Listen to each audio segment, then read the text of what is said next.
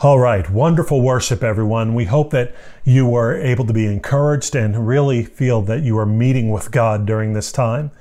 Again, we are so happy and so overjoyed that you're able to join us during our streaming services. And as we come out of our Easter service, what we want to do is continue the series that we began last week, talking about things that would really help you, not only during this time of shelter in place or the lockdown, but also throughout your lifetime in your pursuit of God, in your pursuit of life, and the pursuit of His purposes for you. And so today we're going to continue part 2 of our True Contentment series, but this message is going to be called True Contentment in the Hustle. So let's pray. Father, we thank you so much for your word to us today. And God, we're praying that through your word, you would help us to reorient our thinking towards you. Help us to understand you, your nature, and faith in you clearly, that we might have an awesome, growing dynamic in our relationship with you, and also your work in us, the purposes of God through us, and also the fruitfulness that results from it. In Jesus' name, amen. All right, so today we're going to talk about true contentment in the hustle, because sometimes people figure contentment to mean passivity. Have you ever thought about that before? Sometimes people think if I'm content, then somehow I'm passive in regard to my circumstances and situation. But what we want to do today is allow the Bible to redefine that misunderstanding. When we think about hustle, I know people think about many explanations for the term, but when we think about hustle, we can think today about an athlete giving their all on a court or the field. And what we mean by hustle today is faith in action leading to contentment. So our focus today is going to be this, that true contentment comes when you mix faith with hustle. We want you to understand Jesus, His kingdom, and the life of God.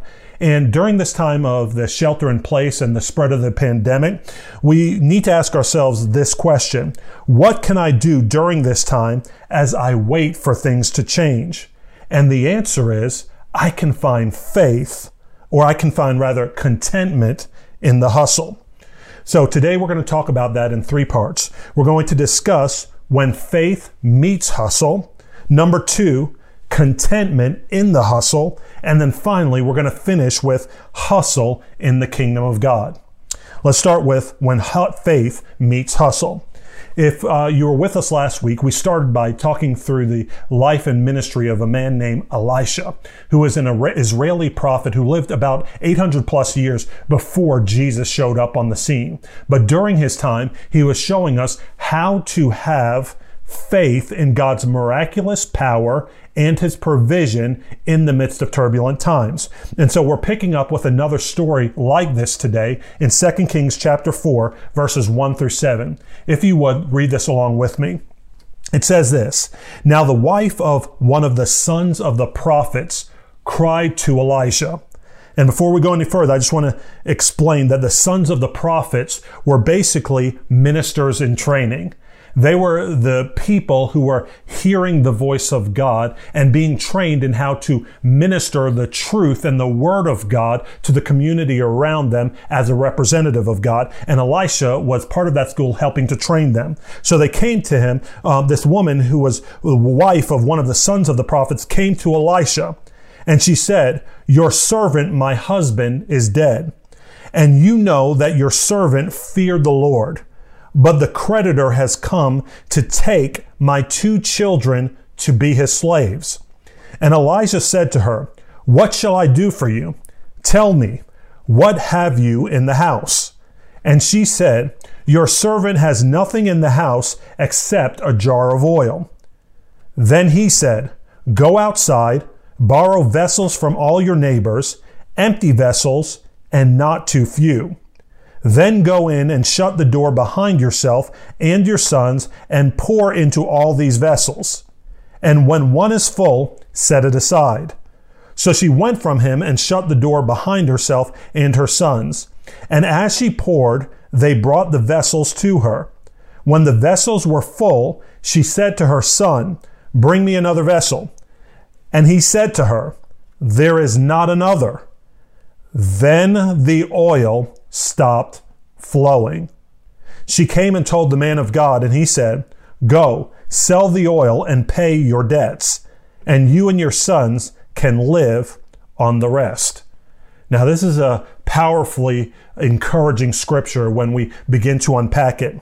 And what we notice about the life of Elisha is that there were continual miracles in the midst of turmoil when the people sought the God of Israel. The truth of the matter is it will be the same for us today. Contentment with hustle needs to be understood as a pairing that brings a strength that God Almighty wants in all of us. True contentment, if we're to really define it though, is to be understood as what it is and what it's not. What it is hustle in the midst of trusting God for the outcome. What it is not is waiting for God to do everything. True contentment is literally in the hustle. And true contentment does not mean that we can live with a lack of effort. Nor does receiving the grace of God mean that you don't have to do anything for the miracle of God to occur in your life. The power of resurrection life in Jesus is that the righteous rise from death in the midst of tragedy. That's the whole gospel, is it not? That in the midst of the great tragedy that Jesus Christ, the only innocent one, went to the cross on behalf of our sins, the great victory was on the other side of the tragedy, that God Almighty performed a miracle, raised him from the dead after 3 days, and gave supernatural new life to us. What we know is that this woman's story in this passage of her interaction with Elijah, her story started in tragedy. She had lost her husband, a man of God. And if you ever think that just because you're a Christian, it means that tragedy won't come your way, we see in the Bible over and over again that this just isn't true. That the hope is not just in this life, it's in the life to come. And we see that this woman in her lifetime had lost her husband, a man of God, and was left all alone with 2 children who were under the threat of being conscripted into slavery. In tragedy, though, she learned the lesson that we need to learn. That in tragedy, we need to make our moves towards God. Elijah asks the question of what he could do for the woman when she first makes a request of him as a proxy for God, to whom the woman was actually looking for help.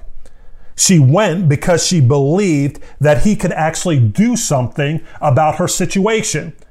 And that's the question that we need to ask ourselves. Do we believe that in tragedy that God himself could do something about our situations? We in the same way must make an approach towards God for help, not just wish something were different. This is a picture of prayer. This literally is faith. Why do I say that? Because the writer of Hebrews in chapter 11, verses 1 and 2, and then also in 6, it's a familiar passage to many of you, but I want to communicate it to really drive the point home today. The scripture says that now faith is the assurance of things hoped for, the conviction of things not seen. For by it, the people of old received their commendation. And without faith, it is impossible to please him, meaning God. For whoever would draw near to God must believe that he exists and that he rewards those who seek him. So meaning that God will release his miracle power when we seek him, not when we just hope that something will be different. When we approach God, he'll always start that miracle with what we have. This is true even when the woman thought little of the oil that she had to work with. Have you ever been in a place of need before and said, I wish God would intervene on my behalf, but I really have nothing for him to work with? And you diminished what he actually placed in your hands? Well, that's what this woman was doing in this passage. She said, all I have is a little oil in my house. And the prophet Elisha said, wonderful, I'll take that. I'll take that, and God can use that to help you and perform a miracle. And the miracle starts with what you have, not what you don't have. See, that's the thing about it. When everybody's looking for their situation to change, but they're many times paralyzed in any type of forward movement because they think to themselves, if only I had something extra, if only I had more money, or if only I had better relationships, or if only I had better understanding or more education, then my situation could change. But what God is clearly saying here is that He moves based on what you already have, not what you don't. And we need to ask ourselves the question, what do I already have in my possession? We need to ask, what skill, ability, or resource do I have that can now be miraculously multiplied with the touch of the Lord in my life and through some sort of creativity? Now, I want to make this clear. We're not just talking about people who are desperately in need, as this woman who approached Elisha was. We're also talking about people who just with a general stewardship before God. In moments just like these, we all have to have a hustle in our faith to have true contentment. And even when things are stable in your environment, you need to look to, metaphorically, build an extension to the house. The woman was told to get empty vessels and not too few. What does that mean? It means that you can begin with the things in your world that were previously being neglected or underutilized. That's what those empty vessels were. Those that were neglected and underutilized. In this time of the pandemic, you have to understand that everyone's adjusting. It's not just you. It's not just me. Everyone's adjusting to our new norm. And you should be asking yourself the question, what new innovation can you bring to your company, your business, your family, or to your relationships that will help them prosper and fulfill the purpose of God during this time? God has purpose in your work. You will be content when you feel like you've sought God for the benefit of those with whom you serve, and don't resign the people to whom you're attached to either slavery or obsolescence.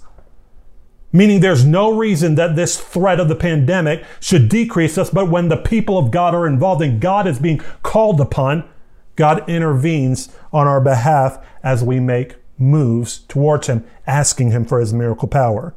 This is what the woman did in seeking out Elisha. We should have even glean some of the wisdom of even some of our secular poets, like Steve Martin, the famous comedian, who said, in times like these, be so good that they can't ignore you. In times of trial, you want to have a miracle mentality. Some of you are starting to watch the Michael Jordan series. I know I am. And I think about his mentality when he was on the court, and also, God rest his soul, Kobe Bryant, who just passed, the Mamba mentality. But we need to have a miracle mentality. And when we look at the scripture, that miracle mentality came because it was only when each jar was full that the woman was instructed to set it aside. What does that mean for us? It means that we need to maximize every opportunity that we're given to its full potential, to be content as a steward of that which we're given. God wants the oil of the Holy Spirit literally to touch everything He's entrusted to you. All of your time, all of your relationships, all of your resources. God wants the touch of the Holy Spirit on it, and He wants it to be filled to the brim. But you need to be encouraged. You don't need to wait until we are out of this shelter in place or the spread of this pandemic to approach God for things such as these. If we look back at 2 Kings chapter 4, verse 5, it said this, that so she, meaning the woman, went from him and shut the door behind herself and her sons. And as she poured, they brought the vessels to her. What's significant is that it was while the woman and her sons were shut in, locked away with God, that the miracle began to take place. It was when all the distractions were moved away. And really, they had a limitation to what they were able to do. And the focus brought an encounter with God that paved the way for the miracle. In fact, Pablo Picasso said this, the great artist. He said, without great solitude, no serious work is possible. Isn't that true? We're all dealing with the myth of multitasking. My wife and I talk about that a lot. But Picasso understood the great benefit of solitude. Now, if we have a miracle mentality, what I don't want us to miss in this passage is this, that when you maximize one opportunity, you need to go on to the next. In this instance with Elisha, the miracle reached its limit. Hear me now. The miracle reached its limit when the effort in gathering the jars in which to put the oil stopped. See, the oil kept flowing as long as the sons were putting jars in front of their mother. God was filling those jars with oil. But as soon as the jar production ended, so did the miracle. Don't let the limits of your effort limit the miracle of God. And if we have that mentality, then we can have great contentment in the midst of the hustle. What do I mean by that? Well, let's talk about it, several things. When will I be content is the question. Well, when we look at the scripture, number one, I understand that I will be content when I realize that I've done everything I can to see God move. That I'm not just waiting on my condition to change or for something to happen. The threat of the woman's sons being sold into slavery drove her to seek the word of the Lord. Number two, I will be content when I realize that I will be rewarded for my acts of faith, not just my wishing something would be different. And how often are we guilty of that? I want something to be different. I wish something were different, but I do nothing in my approach to God to see anything different happen. And what we see here is that the woman had to get into gear. She had to get into gear and actually do something to meet God in this situation. She had to humble herself, asking to borrow the jars from her neighbors to help her get a new oil business started. And all this is reflecting is what James the apostle mentioned generations later in James chapter 2 verse 26. He said this, "For as the body apart from the spirit is dead, so also faith apart from works is dead." And so when we understand this, we need to ask ourselves this question: what act of humility is God calling you to make, for me to make? And if we're honest with ourselves, we have to ask this question: am I too prideful to get help where I need it? Or too lazy? Are you too reserved for your miracle? Or will your lack of motivation keep you from your miracle? The truth is that God uses these types of provision to break us even as He advances us, so that the glory can belong to Him alone. In the end, so that we won't puff up with pride, it's a protection for us. This is what He was doing with the woman. It's what He does with us. Let's go on. I will be content when I realize that I will be judged according to my obedience, not my results. Now that's liberating for me, that the woman couldn't produce the supernatural supply of oil herself. She needed God to move in response to her obedience. Now, this can be, if you're looking for an understanding of this can clearly be seen in the hustle. When we talk about hustle, the hustle that's expected in team sports. When you're playing a team sport, you're always looking for the good of the team and not just standing around.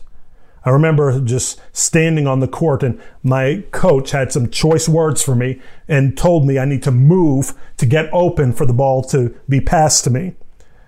And when you're hustling, you're readying yourself to contribute when the ball comes your way. You're constantly engaged, encouraging those who currently are making plays while looking to make plays of your own. See, it's not one or the other. You're always active in the hustle, and you're content with where the results, because you know you've done everything that you can in obedience to do your part.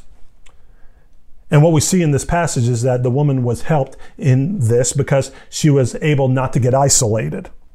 And the great challenge for us during this shelter in place is the challenge of isolation, but we're encouraging you not to get isolated.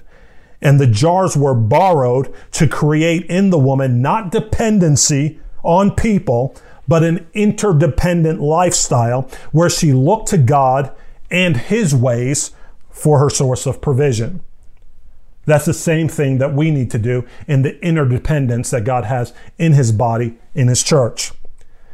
And there was a man named Wendell Berry who was an eclectic man. He was an American novelist, poet, essayist, environmental activist, cultural critic, and farmer. And he actually said this, that you're free when you realize you're willing to go the length that is necessary. You're actually free. See, this woman might have thought that she's becoming indebted to people, but she was only borrowing the jars. And what God's saying is you're going to be free when you are willing to have that mentality. I'm willing to do whatever it takes to see my miracle happen in God. Let's move on. I will be content when I realize that as I follow God's instructions, He will meet every need of mine according to His riches and glory in Christ Jesus. That literally supernatural provision is released when I follow God's instructions. Not before that, but after that.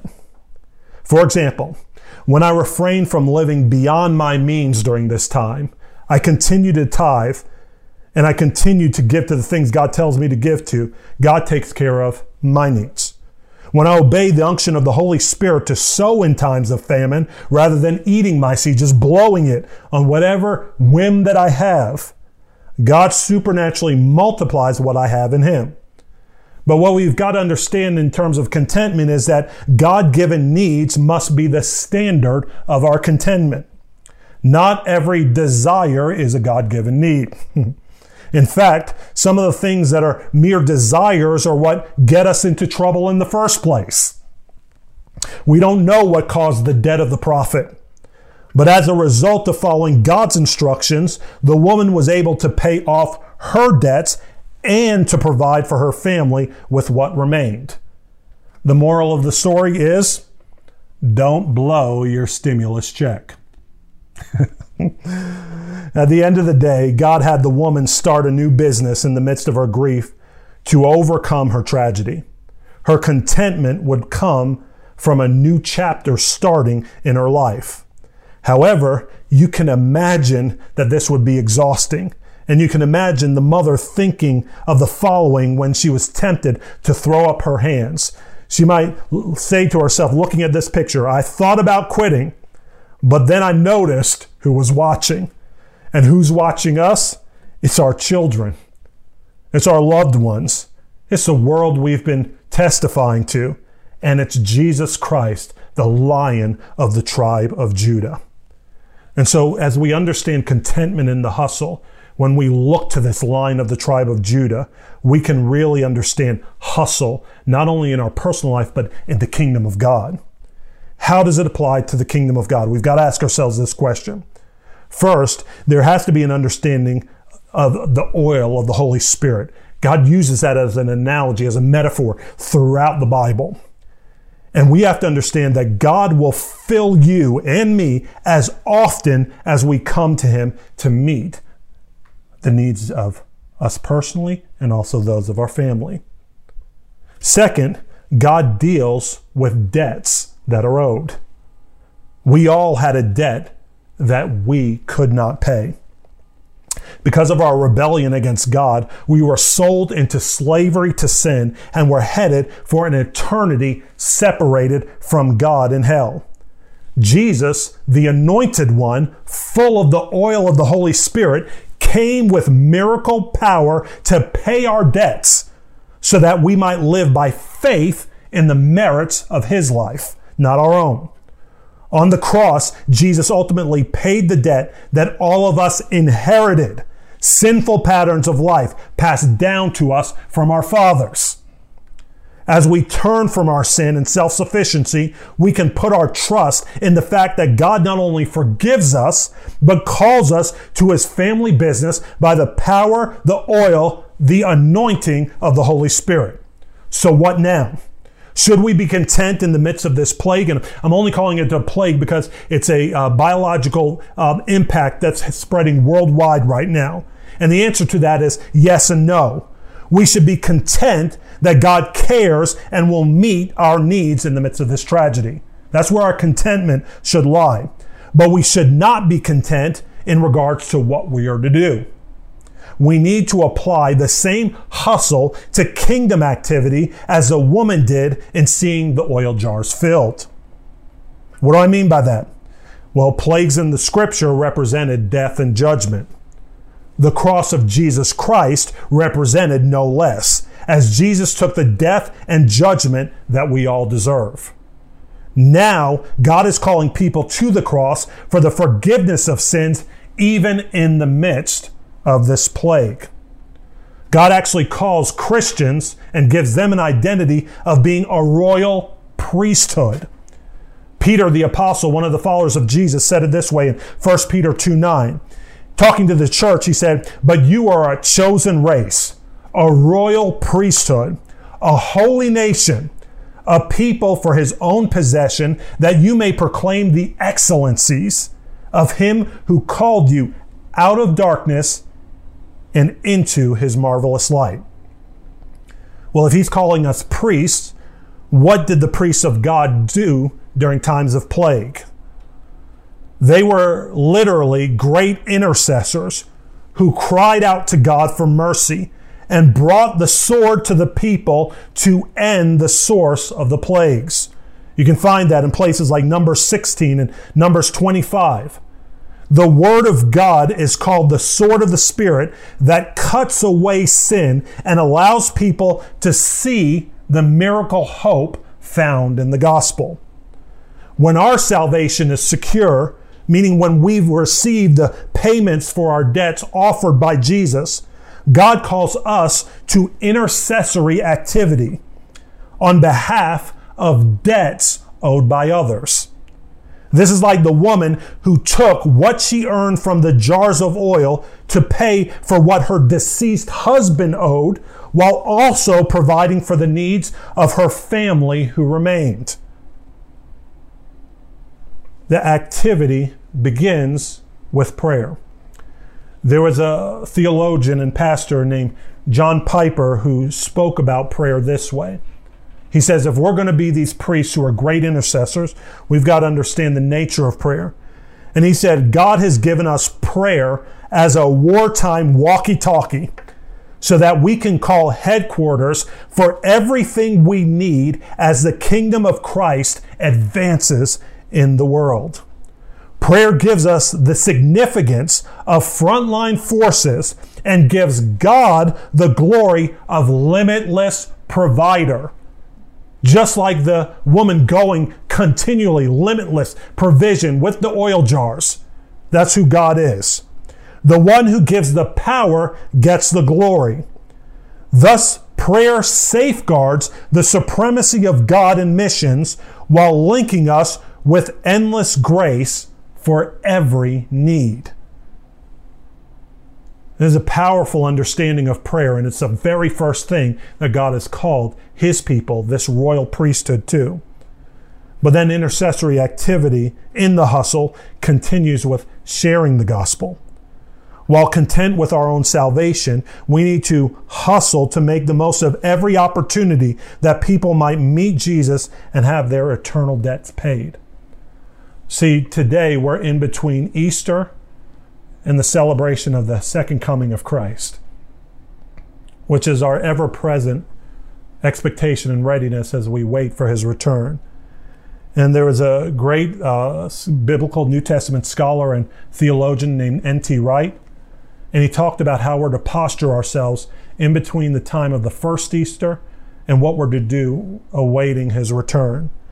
And he said this, that left to ourselves, we lapse into a kind of collusion with entropy, meaning going from a state of order to disorder and nothingness, acquiescing in the general belief that things may be getting worse, but that there's nothing much we can do about them. And we are wrong. Our task in the present is to live as resurrection people in between Easter and the final day, with our Christian life, corporate and individual, in both worship and mission, as a sign of the first, his resurrection, and a foretaste of the second, his ultimate return. So what does that mean when we're mixing faith with hustle for our true contentment? It means that the reality is that we see in the Bible tough times hit both the righteous as well as the unrighteous. All the while, though, there's a divine solution for our present needs. The people of God are able to access a supernatural provision as they maintain contentment in the hustle, keeping their anchor in eternal things. So what are we to do? We're to be anchored in those eternal things. We're to mix our faith with hustle for true contentment, and we're to apply our hustle not only to our personal lives, but also to our activity in the kingdom of God. And in doing so, God will be glorified as your needs are met and as you're used as a useful tool in His hand for the praise of Jesus Christ's glory. Some of you have been listening to this message and you're fully aware of the debt that there is in your account before Almighty God. You know the life you've lived, and it's been full of things like immorality, cheating, stealing, adultery, drunkenness, and all types of things that you may be ashamed of. And the truth is that like this woman, you don't know how you're going to pay that debt. But the good news is that in Jesus Christ, God sent His only Son to live the perfect life that you and I should have lived sinlessly. And then He went to that cross to pay the debt that you and I owe before Almighty, holy, righteous God.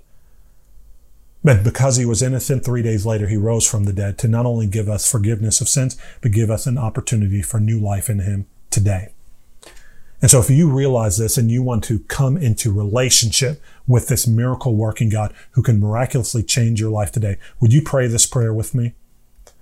Father God, I realize that I'm a person who's been greatly indebted to You. And I know that I have no way to pay this debt on my own. But I thank You that You sent Jesus, Your Son, to live the life I should have lived and on the cross died the death I should have died.